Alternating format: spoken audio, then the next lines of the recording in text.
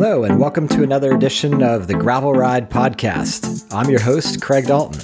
This week's podcast is brought to you by listeners like you. To support the podcast, please visit www.buymeacoffee.com/thegravelride. Support can be around the cost of a cup of coffee, and it goes a long way to support what I'm doing here at the Gravel Ride Podcast. This episode's my last Los Angeles recording of the podcast for a while, as I'm returning home to the rains of Northern California at the end of the month. Before I left, I wanted to make sure I had a chance to track down Zach, founder of Blackheart Bicycles out of Venice, California. Zach and his bikes have been on my radar for just over a year since he launched the company, so it was exciting to go visit him in Venice, go for a socially distanced ride, and check out some of the titanium he's been developing, and how his own interests set him on a course to developing what is now the Blackheart titanium frame set. Maybe you're like me. I've had some experience back with titanium bikes many years ago, but since I've been a gravel rider, I haven't been on a titanium bike, so I'd label myself as Ti-curious. It's a fascinating material with amazing benefits, as we've learned about in some of the other episodes. So it's exciting to sit down with Zach and dive into titanium as a material and the ride qualities it brings to the gravel cyclist. With that said, let's dive right into my interview with Zach. Zach, welcome to the show. Thank you very much, Mr. Craig Dalton. I'm excited to have you. It's funny, as you know, I've been down in LA for 3 months now, and you were one of the people that were on my list to say, I would really like to actually meet you while I'm down in LA, and I've been so locked down via COVID. I appreciated you meeting me up at your facility and showing me the bikes and going for a socially distanced ride. Yeah, my facility. Yep, 100%. Large 20,000 square foot warehouse. And to meet your dozens of employees was really fascinating, Zach. You saw, what's amazing is that you can see shipping, receiving, inventory, the executive suites, all in one glance. It's yeah. But no, anytime. I was stoked that you were down here. We connected like a year ago, maybe for the first time, and I always feel like the universe will work things out, and it did. We got a chance to go on a ride together and just shoot the what for an hour or two. Yeah, that was fun. Well, let's get into it. I want the listener to understand a little bit more about Blackheart Bike's origin story. But we always start off the podcast by learning a little bit more about you and how you got into cycling and what excites you about it. Yeah, so I grew up in New Hampshire. I was born in 1980, so pre-internet and kind of in real life living, as they say today. I grew up racing BMX, so 85, 86, 87, as soon as I could spin a couple wheels. I don't think people remember, or maybe a lot of people don't know about it, but back in the early, mid-'80s, BMX was like a big thing. There were dirt tracks in every town, and just like you would have soccer games or football games on the weekends, there was a BMX circuit. So I kind of traveled throughout the Northeast and as far down as Virginia, doing races back on little aluminum BMX bikes with skinny tires and a bamboo seat post. I forget the brand.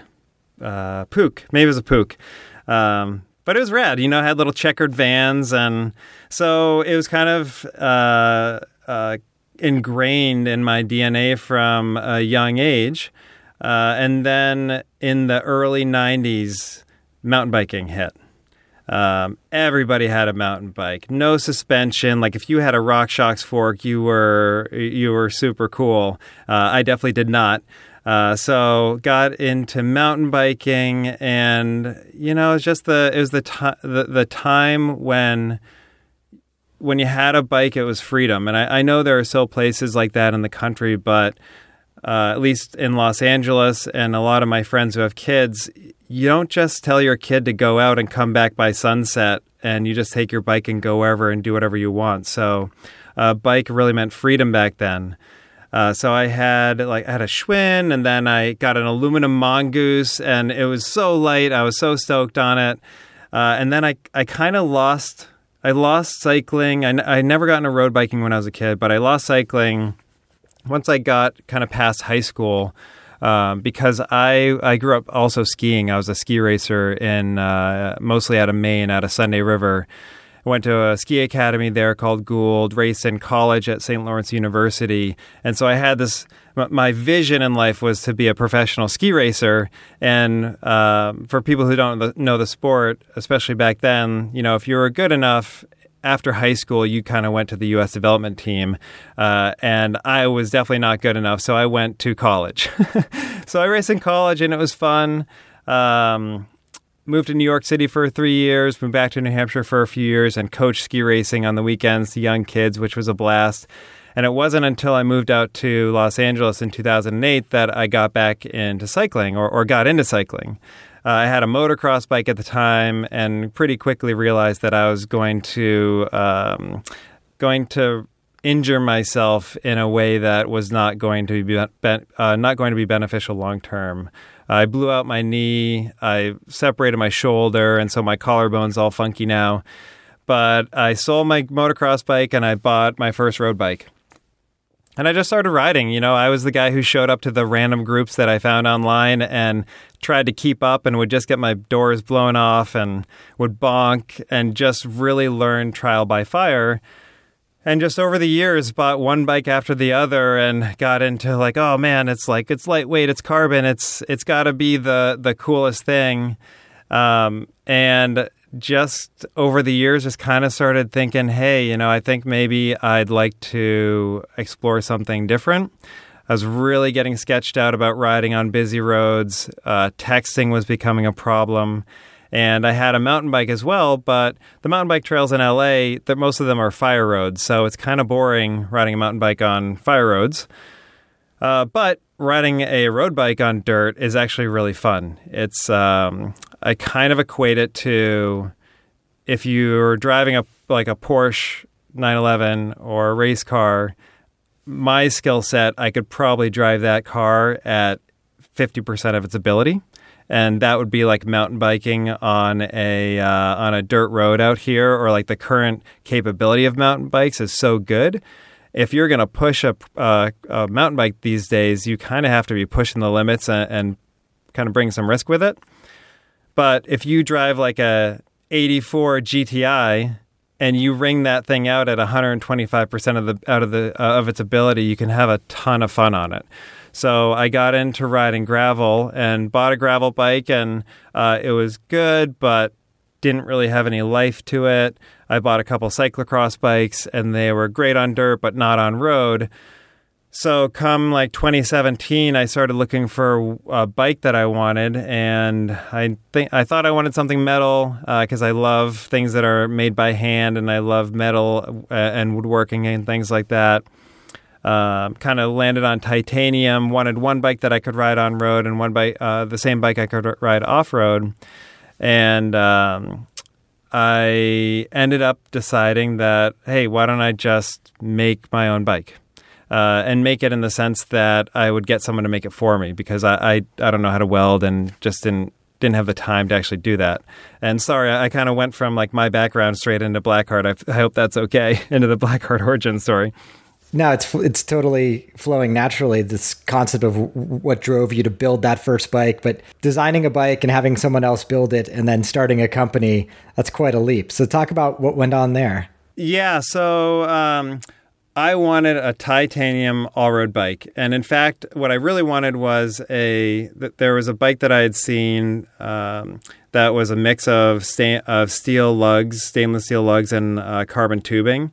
And that was my original thought was, why don't I do like 3D printed titanium lugs and carbon tubing? And my mind got like way ahead of any sort of realistic ability that I could put together. And that's really just like a really specialized thing where I think you kind of have to be a skilled worker and do it yourself. So I changed my approach, and I was like, you know what, titanium bikes are beautiful. I love the idea that they are a material that lasts forever. And I started looking at companies that do tie bikes, and there are quite a few, and a lot of them are in the U.S., and that's amazing. I like totally respect it, and but the issue was I just couldn't afford one. So I looked at what was available in tie bikes that I could afford, and I just really didn't find exactly what I wanted, which was a really beautiful classic design that kind of echoed a classic road bike. Didn't have a really big chunky fork or kind of a weird chainstay design to accommodate really big tire sizes. I was willing to compromise on the max tire size in order to keep the clean lines and the classic look. I wanted something that handled like a road bike on-road. So it looked and handled like a road bike on-road. So when you've got a set of skinny wheels on there, it doesn't stand out like a kind of a funky bike. It just, at first glance, you wouldn't even notice that it's an all-road or a gravel bike. But from ski racing, like, I love descending. I'm an okay climber, depending on, the time of year and how much I've eaten lately. But descending all day long, I love just ripping down hills. Like, if anybody knows in the LA area, something like Latigo, where you can really just let it go. It really just needed to be super intuitive in the handling, feel like an extension of your body, and flow really well in the downhills.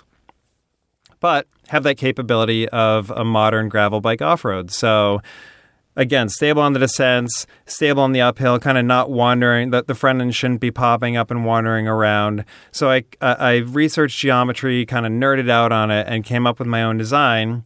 Tried to get as many sizes as I could within the lineup in order to fit as many riders as possible.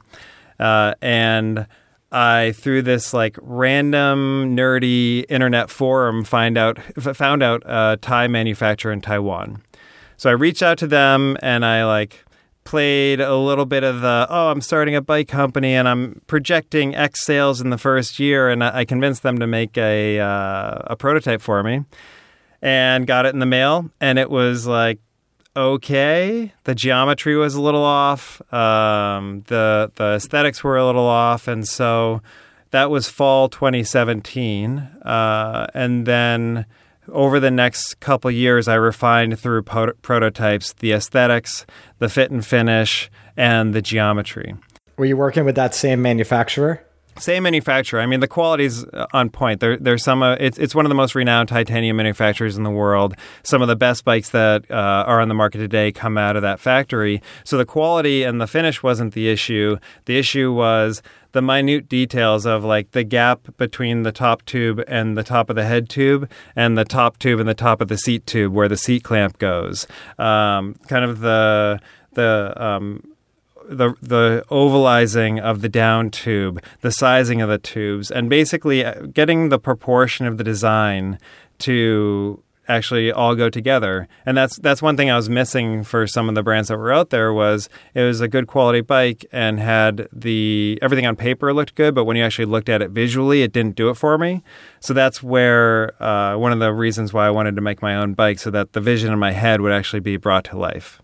Amazing. And the execution is on point. As someone who's now been able to inspect it a little bit, I did notice the ovalization of the down tube and the fact that it switches the way in which it's ovalized down by the bottom bracket, presumably to provide a little bit more rigidity in the bottom bracket.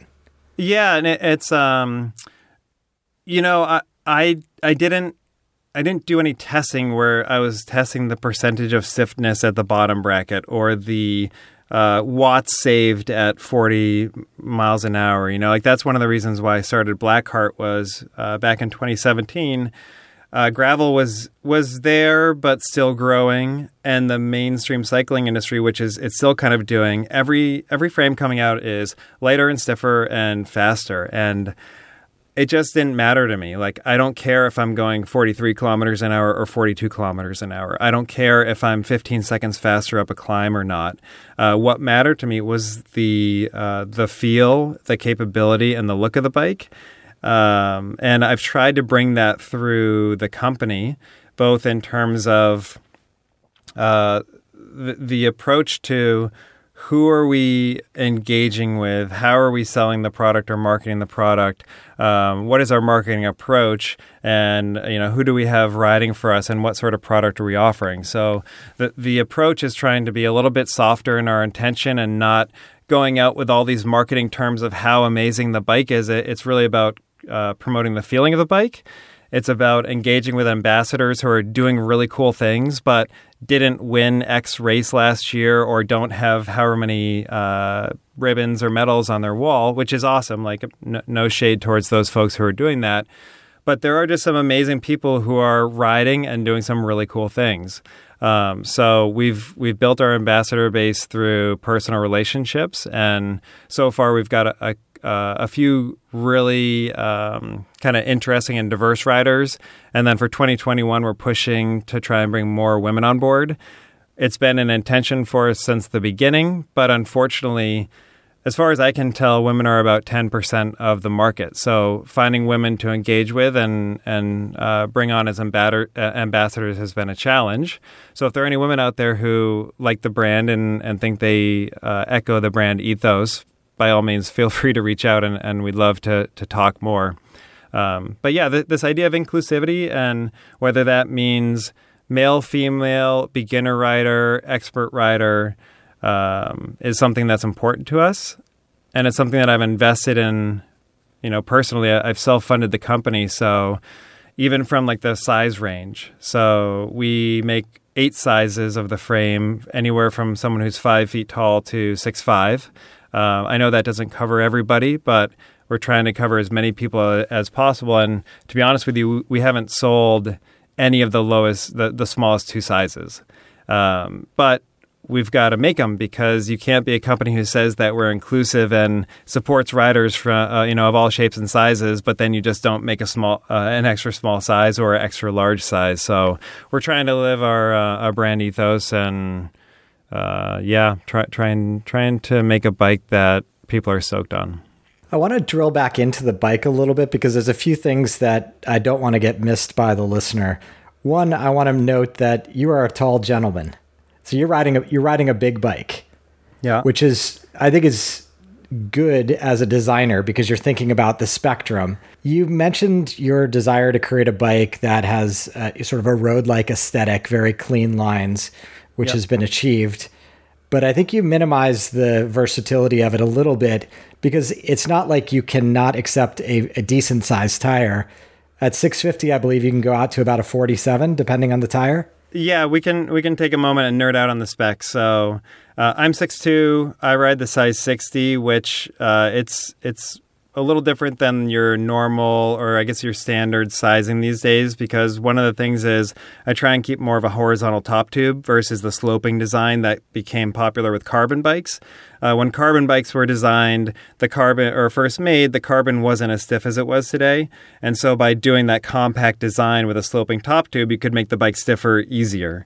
So now like a 58 in a normal carbon road bike would be the equivalent of our 60. So yeah, the specs on the frame try and keep the short end as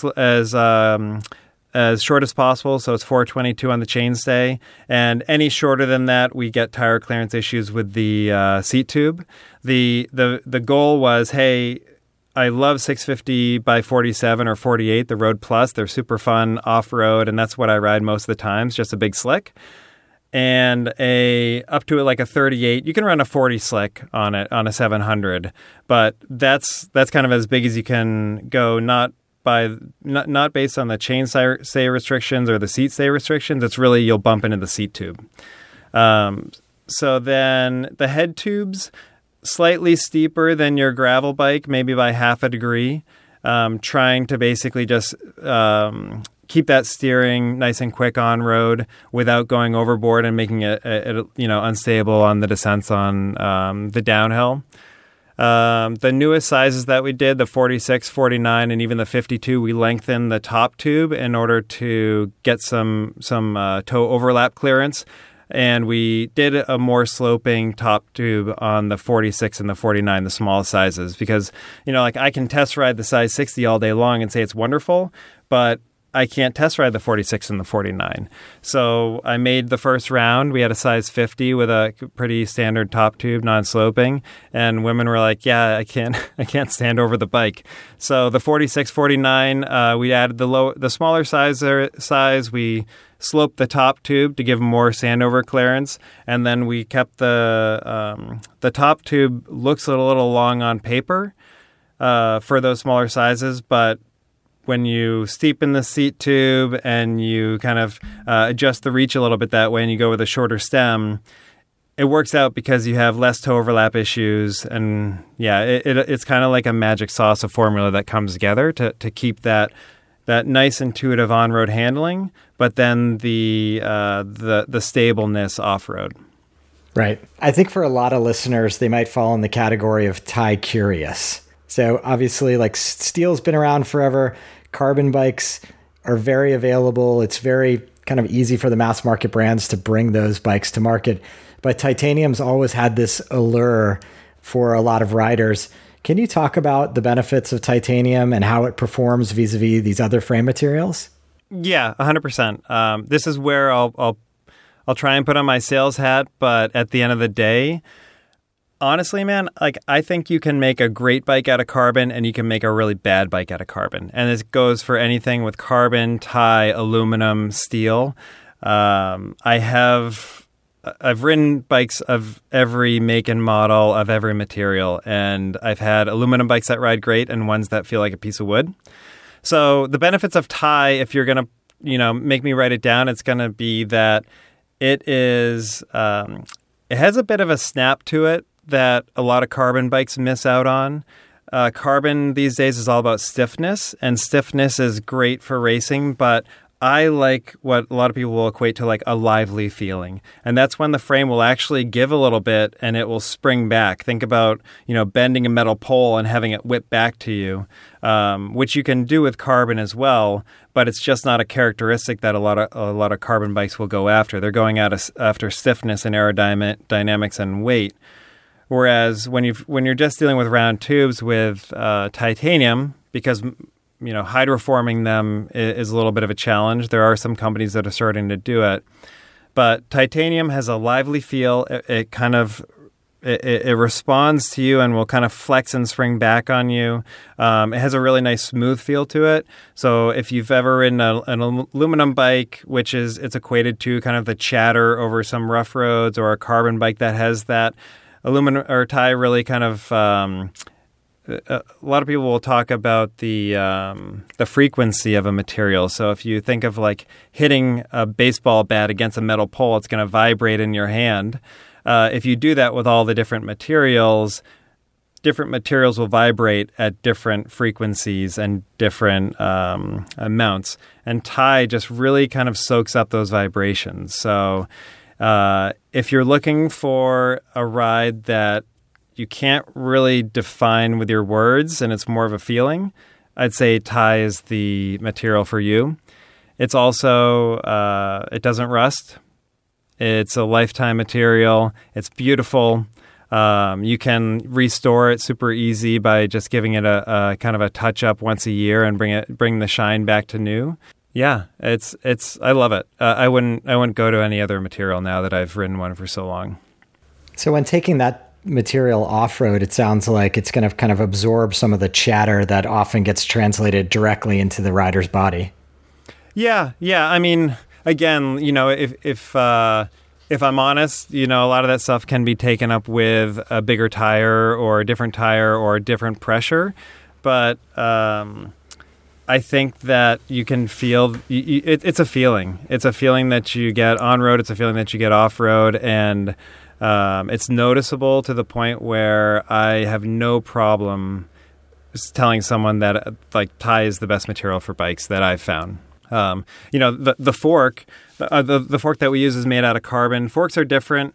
You can do a titanium fork, but it's about twice as heavy as a carbon fork, which you'll feel that. You'll feel that when you're turning. You'll feel that when you're climbing. So carbon is definitely the best material for forks. What you have to recognize, though, is that, and everybody knows this, not all carbon is created equal, and you have to treat it differently than metal. So we use an open mold carbon fork, so it's technically something that other brands can buy. But what we've done with the manufacturer is come up with a layup that we've developed over 3 to 4 years with them. So the main issue that we saw with the fork that we are using is that when we were first using it, it wasn't stiff enough. The lateral stiffness wasn't there. When you were climbing out of the saddle, you could hear the rotor tapping against the brakes because of that lateral flex. And we went back to the manufacturer and said, hey, we need to increase the stiffness. We need to get it on par with the other premium forks that are out there. And so through round after round, our main benchmark for whether we're happy with the quality of our carbon fork or not is actually when we go through the testing for approval for sale. So to sell in the U.S., there's one set of guidelines that's CPSC or I always get it mixed up, CPSC or CSPC. Essentially, it's a single test where you see if it basically performs as a fork. It's not very demanding. We got our shipment of forks from Taiwan, and then we take 3 samples and we give them to an independent company here in Southern California. So a lot of bike companies will just buy a fork and then resell it to the public, no matter where it came from, either accepting the word of whoever they bought it from that it's been tested and it's safe for the market, or it has a brand name on there that they trust. What we do is we get our forks, we have them independently tested here in Southern California, not only to the U.S. standards, which are really not that strict, but also to the ISO standards. So the ISO standards are out of Europe, way more strict. Those are the ones where you see the carbon part in a vise with some sort of machine that's stress testing it, either through impact testing or fatigue testing. And there's 7 individual tests to get a carbon fork approved. What most companies will do, or a lot of companies will do, is they'll provide one sample for each of the 7 tests and then test it once. And if it passes that test, then they approve all the forks for testing. What a lot of people don't know is that a fork can actually get like a hairline crack in it during that test and still pass. It's only if there's like a catastrophic failure. And so what we did was we got our fork to the point where a single fork can go through all 7 tests without any sort of damage or any sort of failure, whether that's a hairline crack or anything, and come out the other side still in one piece in a perfect fork. And then we have the confidence to say, okay, this is as good as any other fork you can buy in the market. It is the aesthetic that we want, which gives a nice silhouette to a tire. It's not too chunky and funky, and it doesn't. I didn't want to have like rack bosses on there because I think it ruins the aesthetic. And again, this bike isn't an off-road hauler that you're going to be using to bike pack through Vietnam with, even though you could if you wanted to. Gotcha. So one of the challenges as a direct-to-consumer brand has obviously been just getting in front of customers, showing them the quality of the bike, allowing them to touch and feel it. How have you been addressing that both online and here in LA? Yeah, so online is definitely a challenge, and a lot of DTC brands run into this issue. So whether it's a bike company or an apparel company, that journey from awareness of a brand to converting to a sale to then becoming a brand advocate is a lot longer for a DTC brand. So from a DTC perspective, we are definitely kind of cresting the awareness phase where more people are becoming aware of Blackheart. But we have had orders outside the Los Angeles area, and most of those people find out about us through Instagram, and they're a bit more of an educated consumer who knows bike brands, have an idea of what they want already, can interpret geometry charts, have specific things that they're looking for. So that's amazing. We also sell through 3 dealerships, Marin Service Course up in the Bay Area. We sell through Piermont Bikes just north of New York City, and then through Ski the Whites in Jackson, New Hampshire. And part of that is, I think we'll get into the whole dealership network and retail strategy later, kind of near the end of this conversation. So I'll stick to direct-to-consumer for now. So our primary growth has been in the Los Angeles area through word of mouth. We've got a couple of guys and one woman who ride for us here. Brand advocates, me out there and just kind of talking to people and doing kind of one-on-one sales with folks, which isn't 100% scalable. I can't go city to city to do that. So the long-term strategy for that is kind of wrapped up in this new effort that I'm working on, which we'll talk about. But primarily, it's really about brand awareness right now and just through organic growth. I reached out to most of the media outlets when I launched Blackheart in early 2020, and 4 of them picked us up. I've got a test ride with a media outlet coming up this spring, so I'm excited to get that out there. And I've just really counted on authentic relationships to build the brand versus trying to do some sort of break the internet marketing ploy or crushing your Instagram feed with ads. It just doesn't feel right.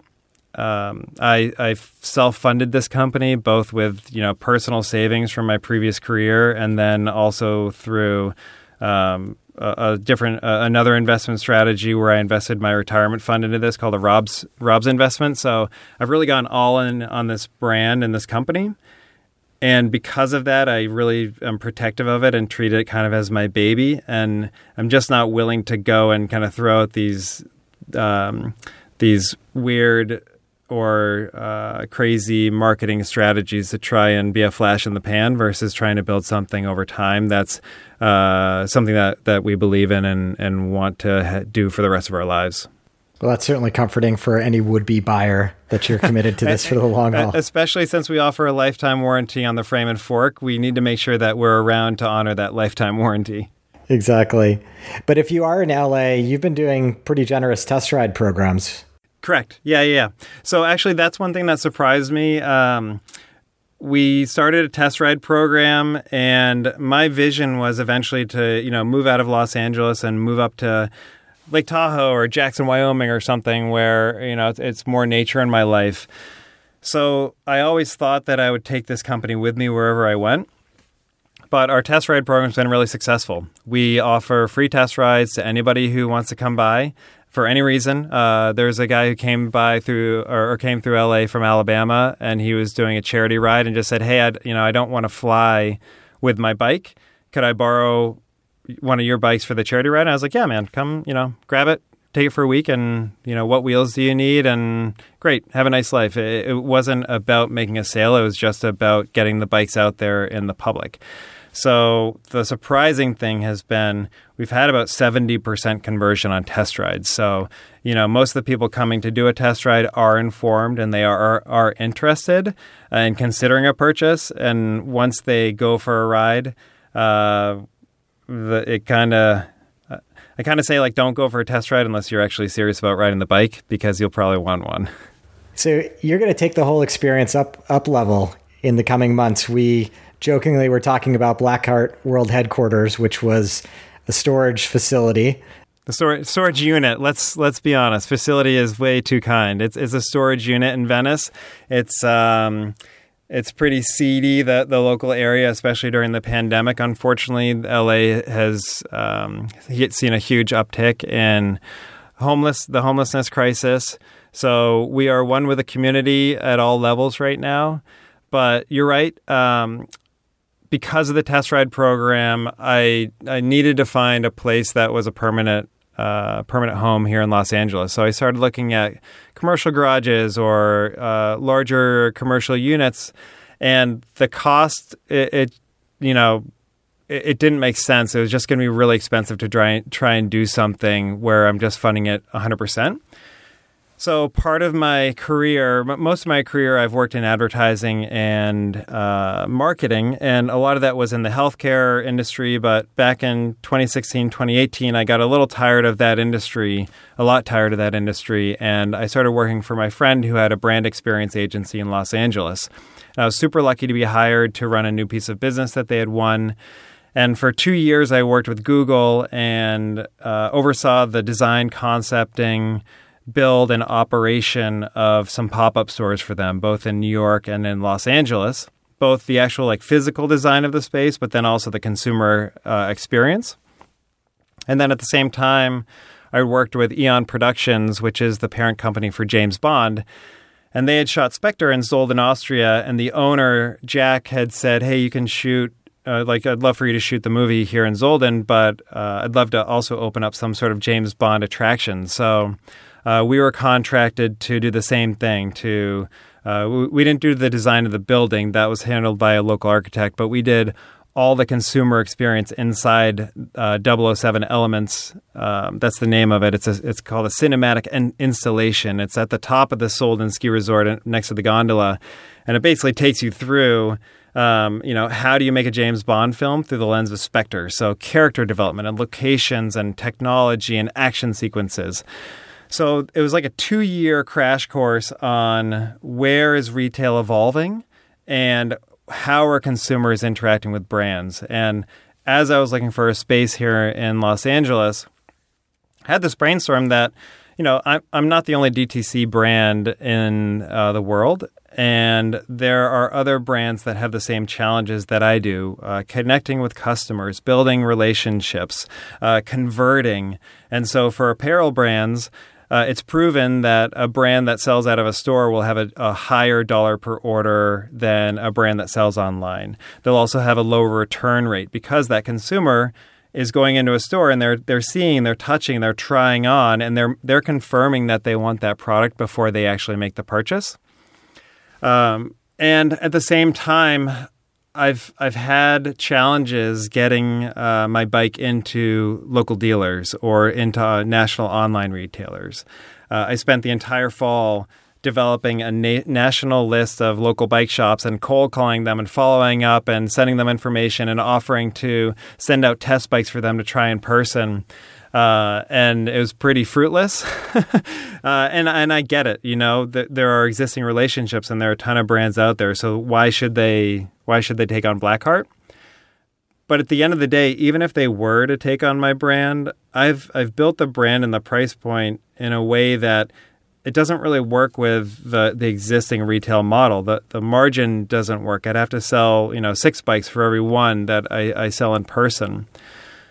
So I came up with this concept. It's a store called Luft, the word for German for air, which, harks back to cycling cap style. And it has a historical nature in cycling, and then it's become a bit of a cult word now. And so March 1, I'm opening a store in Venice, California. And it will be on Lincoln Boulevard. It's a beautiful space. And it essentially will be a collective of DTC brands who are showcasing their products to customers in real life. These are brands that were primarily started online, brands that you really don't get a chance to see anywhere. They're not really in stores. You kind of have to order in order to see it and then return it if you don't like it. And all these brands, we're curating a collection of brands that are pushing cycling culture and style forward. I don't want brands in there that you can see at any local bike shop or the ones that are kind of the old guard. It's really about these new kind of funky young brands that are doing things different. And so far, we've got a few brands on board. We're currently in talks with a few others that we're super stoked on. It'll be a culture store. And so it's not going to be a cafe, but we are going to offer free coffee to guests. We've got a tea partner. We've got some mezcal that'll be there, beer. It's really about just creating a space where people get into the habit of swinging by once a week to see what's new. We're encouraging each brand to think through limited edition product or early access to product. We're supporting the kind of small frame builder groups by showcasing independent small frame builders. Max Pratt out of Rhode Island, Hearn from MMFG, they're going to have show bikes there, and that's free of charge to help support the kind of small frame builder industry. So we'll have a rotation of those. We'll be looking to bring in larger brands for pop-ups. So it's really about like the programming where every Thursday you're going to swing by because either a new cycling cap collaboration is launching or you just want to see what's new and say hi. Yeah, I think that's awesome and super exciting for the LA cycling community. Yeah, thanks, man. There are some really rad shops out there, and there are some shops out there that are doing some really cool, interesting things. And I envy those shops. And even just going now to do the build out during the day, in preparation for March 1, I just get a smile and I'm happy when I'm there. So that's what I envision for guests is I want the space to be, when you walk in, you should be smiling because of what you see and the types of products that are there. And, if it's a cycling apparel brand from Australia, That's a huge ask to get someone to order $500 or $600 worth of stuff from overseas with, not knowing what it feels like or that you're getting the right size. And so by having those brands in store, by allowing people to touch, try, and see, and then offering some sort of incentive to convert in store. The model is that we'll have some small retail items, but the larger partner brands, you'll still order online and it'll be mailed to you just like you would order online, but we'll offer some sort of incentive to convert in store. And we think that combination of, I actually get to see the product in real life before I order it, and then I get some sort of incentive to convert. It'll be a different model that will bring new brands into consumers' hands that they normally just wouldn't really have the confidence to convert. Yeah. And we're so much about the community here on the podcast and in the ridership forum. It's really exciting to see community come to the real world, the physical world, and create hubs for us to meet up, join up, socialize, and ride. Yeah. And there's going to be programming out of it. I mean, obviously COVID creates a problem for that, but the vision is kind of giving back three ways to the community. So the first way is by showcasing the independent frame builders of the U.S. by featuring their bikes for free. We'll have a rotation of those. We'll be doing pop-ups where a large brand will come in and do maybe a product launch in the middle of the space. So they'll be there in there for a month, but technically they'll only be there in there for 3 weeks. And then that fourth week, we will have a small business from LA who comes into the space, is able to sell their kind of T-shirts and hats and promote their brand for free because they're doing good in the community and they just don't have the resources yet to sell through a store or anything like that. So supporting local businesses and then charity events. So the first one that we'll do is, unfortunately, we won't be able to do like a launch event, but Grow Cycling is a new foundation founded by Elliot Jackson, who's a pro mountain biker. I met Elliot through Andrew, who's one of our ambassadors, and Elliot through Grow is raising money to build a pump track in Inglewood. So trying to introduce young kids in different communities to cycling because of obviously the impact that it had on Elliot and the impact that cycling has on all people. So we have a Blackheart titanium frame built up with SRAM Force, ETAP axis, 2x, some Maxxis tires, a set of Hunt carbon gravel wheels. The raffle is going to launch March 1 to coincide with the launch of Blackheart or of Luft. We'll have the bike in store there, and then and it's custom painted by Nico, who goes by Ornamental Conifer on Instagram. He's an amazing painter. He's known for like hand painting Porsche 911s and just doing incredible designs. So Nico was very generous and offered to paint the bike for free in order to help with the raffle and help with the donation.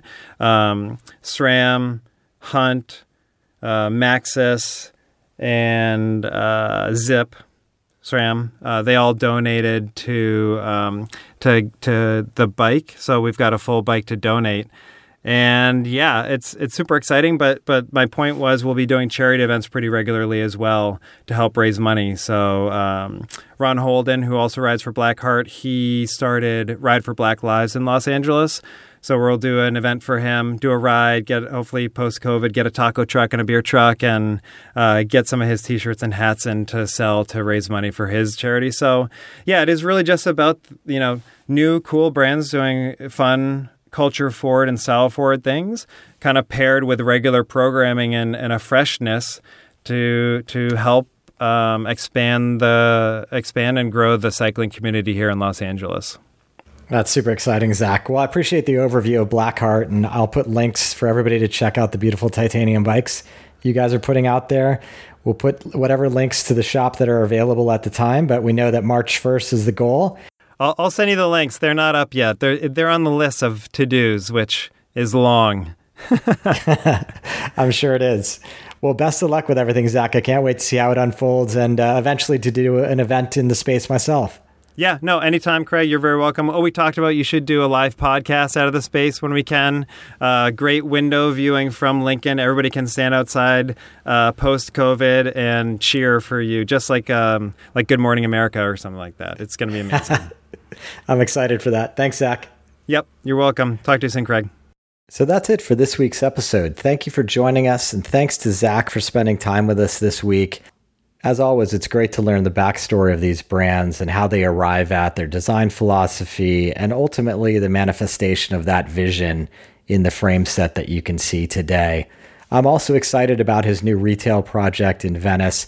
I think it's exciting to have hubs of the gravel cycling community where people can visit and congregate when it's safe after COVID.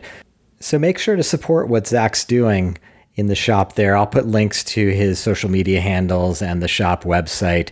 So if you ever find yourself in the Los Angeles area, you can hit him up. Having seen the shops and heard about the brands that he's going to be working with, it's definitely going to be a shop that I want to visit. And heck, as we talked about on the podcast, I'd love to get down there and record a live episode with some of my Los Angeles friends. So look forward to that in 2021. Until next time, here's to finding some dirt under your wheels.